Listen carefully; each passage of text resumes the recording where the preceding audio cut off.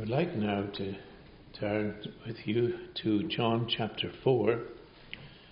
John chapter 4, and reading again at the beginning of the chapter. And I'm reading from the Authorized Version here. When therefore the Lord knew how the Pharisees had heard that Jesus made and baptized more disciples than John, though Jesus himself baptized not but his disciples, he left Judea, departed again into Galilee, and he must needs go through Samaria. He must needs go through Samaria. The story of the woman of Samaria is a well-worn story, and I hope I say that in the best sense. A story that has been taught to us since we were very, very young. One that has been an influence upon many people, and I would have to say it's had an influence on myself, and I think I might have recounted that at a fellowship meeting one time here before. But there is no doubt that this story, this narrative of Jesus' meeting with this woman of Samaria has had a tremendous influence on a lot of people, because we can identify so clearly and so readily with what is taking place in this situation. Maybe it is not so easy at this point for some who may still be outside of Christ, but having said that, there is plenty here to identify with, whether we are in Christ or not. Because there is no doubt at the moment that Jesus met with this woman at this well, this woman was like many of us who were in the broad road leading to destruction. But what is very interesting in the providence of God and in the ways of Christ, for those who have tasted and have seen that God is good, that His salvation is a salvation par excellence. Nothing can compare to what Jesus has done in the life of a poor, wretched sinner. And you ask any sinner that has been saved by grace, and they will tell you the same. There is nothing to compare to it. However, of course, I would have to suggest and admit, and we would all have to, that although there was that day of our meeting with Jesus, it may not have been at Jacob's Well, but we had a meeting place with Christ in God's providence. And yes, that meeting place was profound, but very often it can dispel into the distant past when the world begins to take over once again. But I think there are things in this woman's life, pre and post experience of conversion, that will resonate with all of us to one degree or another. And I hope that when we look at this, we do so with a desire to seek the Lord whilst He is to be found, and to call upon Him while He is near. Let the wicked forsake his way, and the unrighteous man his thoughts, and let him return unto God, for He will abundantly pardon. In this verse 4, it is a very timely moment in the life of this individual, and it's a timely moment that we can identify with. He must needs go through Samaria. Now, I think it is the case, as I was trying to say to the children, and maybe I wasn't making the best of jobs for it, but I think it's the same with us all. Every day that we get up, we're never really sure what the day is going to bring. Maybe there are presumptuous thoughts in our thinking that we're going to do this, that, and the next thing. But some or other, Jesus will intervene. He will intervene in such a way that He will bring about, yes, a redemption, a salvation. He will bring about a conscience crisis. He will bring about lots of things, and I doubt if there's anyone who attends the means of grace that doesn't have some kind of pang of conscience one way or another. The Word of God is, as Isaiah the prophet said, is powerful, it's sharper. Paul says that, but it's the Word of God. What I was trying to say was, what Isaiah says is that it will not return to Him void. it will accomplish something.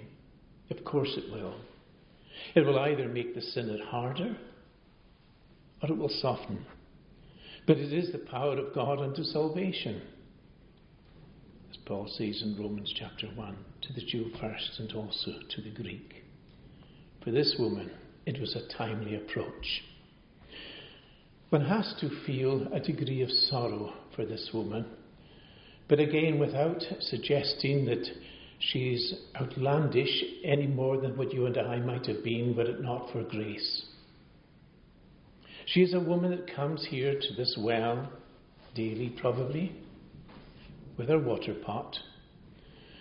She's fulfilling a function, the kind of which is just a usual practice. Approaching this well, not anticipating for one moment that this day is going to be the day and the event of her life that is going to change everything.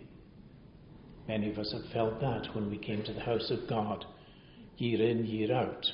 Brought under conviction, yes. Convicted about our sin, but then walking away and just forgetting all about it again and leaving the conviction in the seat. But yes, we come under conviction. But the other thing is that we might come thinking that nothing's going to happen today. It's just another day like any other day. That's what it might have been for this woman. Here she was, going for the water. But what was very sad about this woman's state, we might just look at the surface of things, but underneath this is a strange phenomena. Or is it strange? Do you ever find yourself as having very few friends? Nobody seems to be interested in you. No one seems to like you. And of course, maybe time and again you might reflect on it, ask yourself, why? Why do people want to pass me by? Why do they want to turn aside? This lady was coming to this well on her own. That was sad. She had no friends. And the reason why she had no friends was because of her lifestyle. Oh, she had plenty of friends back in the city, as we'll see in a moment or two. But her lifestyle was such that as far as the other ladies whom she should have been friendly with were concerned, they were sidelining her. No one was her friend. No one was interested. And we might be inclined to be like that with people that we know in this world. We take their lifestyle and it becomes a barrier to anything that the Lord would want us to do in relation to seeking to help those people who have a lifestyle that rightly may do offend us. We don't like, as we see it maybe in our television screens time and time again, we don't like the lifestyle that people are living. We open our papers every other day and we see things happening there, then we nod our head. But we would ever think that there are people that we know, and yes, we might even have a hidden concern for, and I mean that, a hidden concern. We won't go to the person and seek to help because maybe we are afraid that we might get tainted. Maybe there is that kind of spiritual presumptuousness in us. But when this woman went to that well, she never thought for one moment her life was going to change. She couldn't have got much lower. No friends, nobody interested in her, except those who would pay for her services. What a lifestyle. Yes, we would want to shake our head, but we would want to surely have some form of compassion to a soul that has become so degraded that this is all it is. This is all life. Going to Jacob's well. Not that that was helping her. Or maybe she was of a superstitious nature. Maybe she felt that this was the one place she could feel well accepted. But no one was really accepting her. But when she got to the well, there was somebody already there. And she recognized right away not who he was, but what he was. His dress code would seem to present to her, this is not a Samaritan man. This is not one of those with whom she was having illicit dealings with. This is a Jew. And as she said herself, she made an admission, Jews have no dealings with the Samaritans. That's true. In those days, the Jews would have no dealings with the Samaritans. And Jesus' message constantly comes over, especially in its evangelistic nature, calling upon people not to differentiate between class and creed, but to see a soul is in need. That's what Jesus saw. He knew she was coming to that well. His disciples wouldn't have known a thing about it, but he knew everything, and she comes to that well. And she comes to get water. Well, the monumental event that took place. Here was Jesus, whom she didn't recognize, only in as much as that he was a Jew, and Jews have no dealings with the Samaritans. And Jesus asks her a question, a simple question. Give me water. That's what he says to her. Give me to drink, he says. What an introduction. Did she feel offended that a Jew would ask her for to drink? Yes, she was. The woman of Samaria said to him, How is it that thou, being a Jew, ask drink of me, which am a woman of Samaria? For the Jews have no dealings with the Samaritans. Here's the big cover-up, isn't it? It's what we do ourselves, We try to find some kind of way of responding to a situation that makes us feel awkward and difficult. Even in the house of God, when the Word of God challenges us. Sometimes we don't like it, but we want to divert the attention away. And of course, the Jews have no dealings with the Samaritans. That was a cliche, really. But it was trying to hide and cover up something that was much deeper within her. But then as Jesus started to speak to her,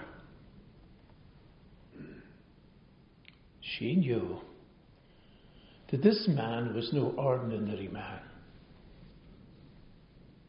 Because he started to pinprick her every thought, her attitudes, her religious background, her religious thinking. And you know what's very interesting about this woman of Samaria? She had some kind of belief in the Messiah. Is that not what she said? She says that later on. When the Messiah comes, she says, she understood that amount. However, she is no different to many who, all of us, maybe at one time we came into the house of God and listened about this Messiah, and maybe we would countenance a little bit of the truth that was being said, but not apply it to ourselves. When the Messiah, which is called the Christ, when he comes, he will do everything. He will do everything for us.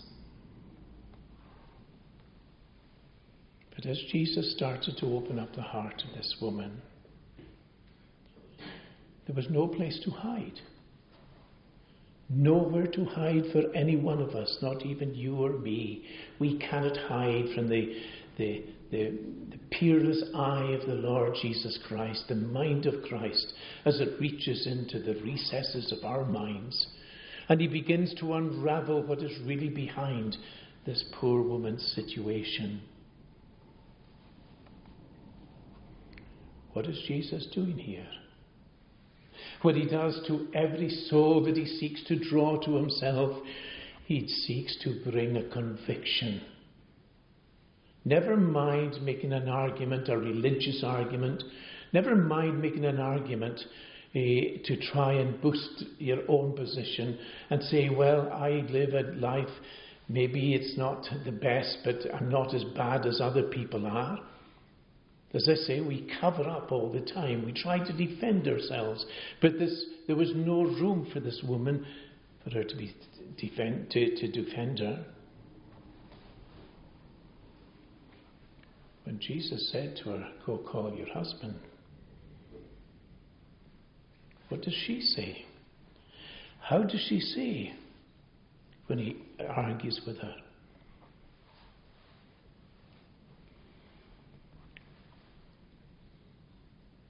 The poor woman has nowhere to hide. She begins to see that this Jesus is unravelling her soul right in front of her, and there's nobody else there that she can claim could argue or help her. Just like all of us, we cannot prevent the activity of Christ when it starts to peer into our hearts and souls and bring about conviction. We might want to run away, as I said earlier on. We might want to run away. We might want to get out of the building as quick as possible before the conviction gets any more and that I have to submit. But when Jesus begins a good work, he performs it to the end. And every soul in this building is thankful for what Jesus has done, are they not? The drawing power of Christ is something supreme. Man may try to bring about, convicting influences upon us. A preacher might want to, by his appeal or whatever. Others who might want to try and convince you of your condition, your need. But at the end of the day, it is only what Christ is going to do that is going to make the difference. Is that not true? We spoke some time ago about the men who were called upon to take Jesus captive, prisoner. You remember the soldiers, the guards? They didn't do it, of course, because they were convinced. They had never heard anyone speak like Jesus. And every sinner who comes under the convicting power of Jesus will always utter, "There is no one who spoke to my soul like the Lord Jesus Christ." And that's what it was for this woman. No one spoke to her, ever, in this manner. Oh yes, revelation about her life, exposing her life. We don't like it. We don't like even maybe when we read a passage of Scripture and we see ourselves underlined in that passage of Scripture. You can see the faults and the failings that are being, as it were, brought up in front of us. And we want to maybe run away from it. But where could this woman run away to? Nowhere. Jesus was there. Oh, she says, "I perceive," she said, "that thou art a prophet." She's beginning to realize that this man here is more than just what she thought. The woman said to him, "I know that Messiah comes, which is called Christ. When he is come, he will tell us all things." Is that an interesting statement? When he is come, he will tell us all things. You sit under the word of God and you listen to these words of this woman, and you know it's as though these words are from our own lips. He will tell us all things. That's what he's doing to her. He's already telling her, exposing her heart and her soul, and she cannot, up to this point, realize. She can't realize at all. Jesus makes a difference. And you might want to hide away from him, but you cannot. And how do we know it makes a difference? Well, every soul that has ever been confronted by Christ, every soul who has ever had the redemption of the Lord Jesus Christ upon them, it changes things. Whatever was in that woman's mind when she went out to gather water, probably nothing more than getting water. But boy, there was things happened to her. The influence of Jesus is beyond comparison. There's nothing like unto Jesus and his word, his convicting power upon us, but also the help and the assurance that he would give to a soul that is at the very bottom, who can't get lower down apart from being hurled into a lost eternity. After Jesus spoke to her, this is what he says, I that speak, he says, unto thee am he. I am the Messiah. I'm the Saviour. I'm the I'm the one who understands everything. I know every nook and cranny of your mind, your thinking, your motives, whatever ideas you have, what you're going to do. Jesus had a purpose that was different to hers. When he spoke to her, when he opened up her heart, when he told her exactly what she was, go call thy husband. I have no husband. Oh yes, in that sense, how truly. You've had 5 husbands. Is that true? The poor woman, where is she turning to? Where can she turn to? The Lord Jesus. And that is brought before us in 2 things that happened in the life of this woman. One is the convicting influence of the power of Jesus Christ has resulted in her leaving the well that she depended upon, this shrine almost. She left her water pot there at the well and went away back into the city. She left her water pot. That's what you and I do when we embrace Christ. The world that meant everything to us, the world that was in essence really, yes, their great mysticism. She left the water pot, which to me is representative of the world. The thing that she came for was forgotten about, because there was something much more important. An influence had happened, something had taken place, her life was changed, and she had to do something about it. It was not to tangle with the world anymore, but yes. As is seen, and you see it in Zacchaeus as well. He tried to make right, at least by confession, to those whom he had taken money from illegally. Here, this woman, what does she do?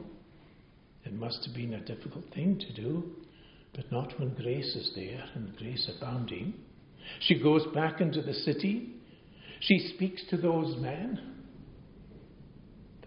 with whom she had her illicit dealings with, those men that she never thought that this Jew would have known anything about, this Jesus. She goes back to them. It's not an easy thing to do, is it? Never have been in that situation the day you were converted, and to go back to those people with whom you had your worldly interests and tell them that you met with Jesus and that this Jesus had made the difference. She goes to them and she says, "Come. Come see a man that told me all things that ever I did. Is not this the Christ?" Now, of course, that wasn't the end of it. And this meeting with Jesus at that well was going to have profound influence, the kind of which I was suggesting at the very beginning. Every one of us who have heard this story, it's had an influence at some level or another. She tells them, "Come, see a man that told me all things that ever I did." Now, I'm quite sure that those men with whom she was having her illicit dealings with, they will be gobsmacked. This woman, this adulteress, this woman who had cheapened her life and her kind to such a degree that she was left without any friends at all, she tells them about this man Jesus. And you cannot help but tell people about this man Jesus, especially if he has done so much for you that you know yourself to be a different person altogether. Did they taboo it? Did they laugh and mock at her? Maybe some of them might have done. We're not told that. But what we are told is that eventually these men went to see this Jesus, see the influence that one soul, having been brought out of darkness into the marvellous light of Jesus Christ, what one soul can do by the grace of the Lord Jesus. She tells them they go to see Jesus. And what's their testimony?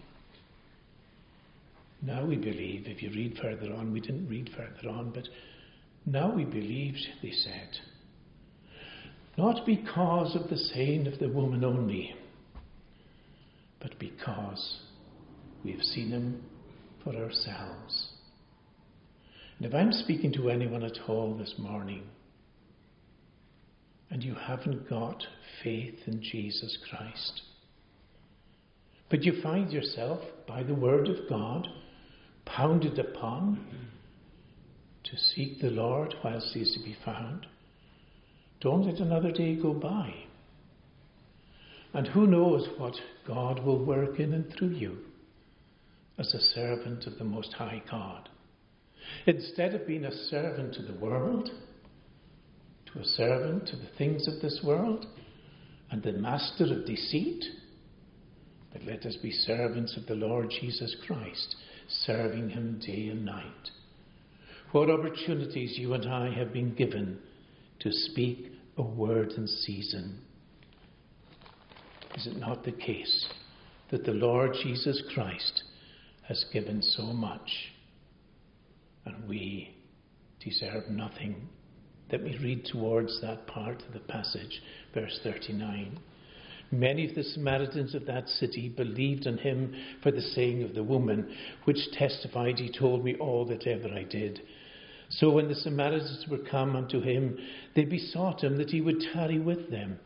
And he abode there 2 days, and many more believed because of his own word, and said unto the woman, Now we believe, not because of thy saying, for we have heard him ourselves, and know that this is indeed the Christ, the Saviour of the world.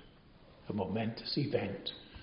And again, I know it's always dangerous to read too much into these things, but again, I'm trying to think of these men. I mean, they weren't guiltless. They were abusing her. Okay, her lifestyle. She maybe flaunted herself too much. She was much more interested in what they could give her in terms of finance. But here, they had the audacity, you might say, to go to Jesus. They were the ones who were dealing with her in the way that they were. I don't want to go into details or try to be too graphic in these things, but we know fine. And yet, they had the courage of, conviction of sin in their own hearts, to go to this Jesus and to learn from this Jesus themselves. As a sinner, unsaved, can you go to that Jesus, assuredly believing that he will not turn you away? After all, from his own lips, he is not willing that any should perish, but that all should come to a knowledge of the truth. He must needs go through Samaria. Is this your meeting place with Christ for the first time? Is it the meeting place with Christ that is regular for you, and that you never want him to leave your side, to always be with you? Shall we pray? O gracious and ever blessed God, thy word is a testimony to our hearts and souls, reminding us that without Christ we are hopelessly lost. O Lord, we pray that for any who may have a desire for these things, but are so taken up by this world and holding on to their water pot, O Lord, we pray that thou wouldst unloose it from them, and that thou wouldst bring them to the footstool of Christ in that humble submission. God, be merciful to me, a sinner. O Lord, take away all our offences. And if we have said anything that is an offence to thy word, Lord, blot it out from our minds. May the love of the Lord Jesus Christ surround our hearts. And all we ask is in his name. Amen.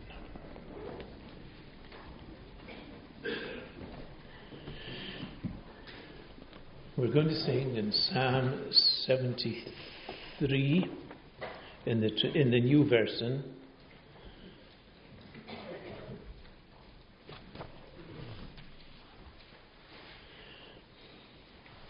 Psalm 73 at verse 21, and singing to the end of the psalm.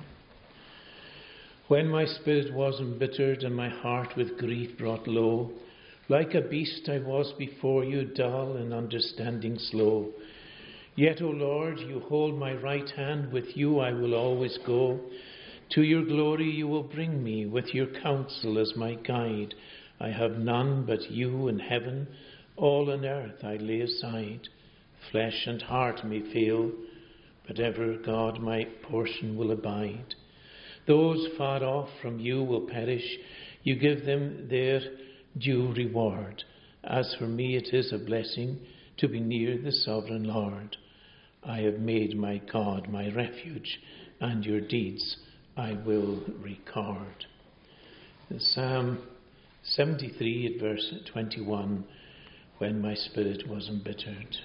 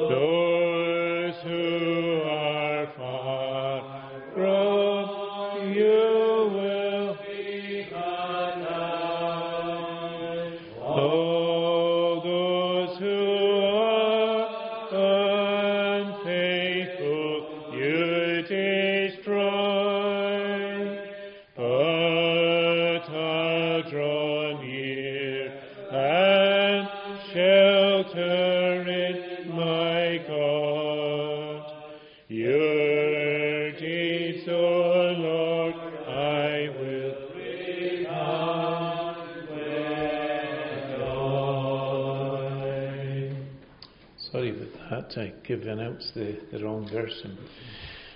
Sorry. Now may grace, mercy and peace from Father, Son and Holy Spirit rest upon and remain with you and with all the Israel of God, both now and always. Amen.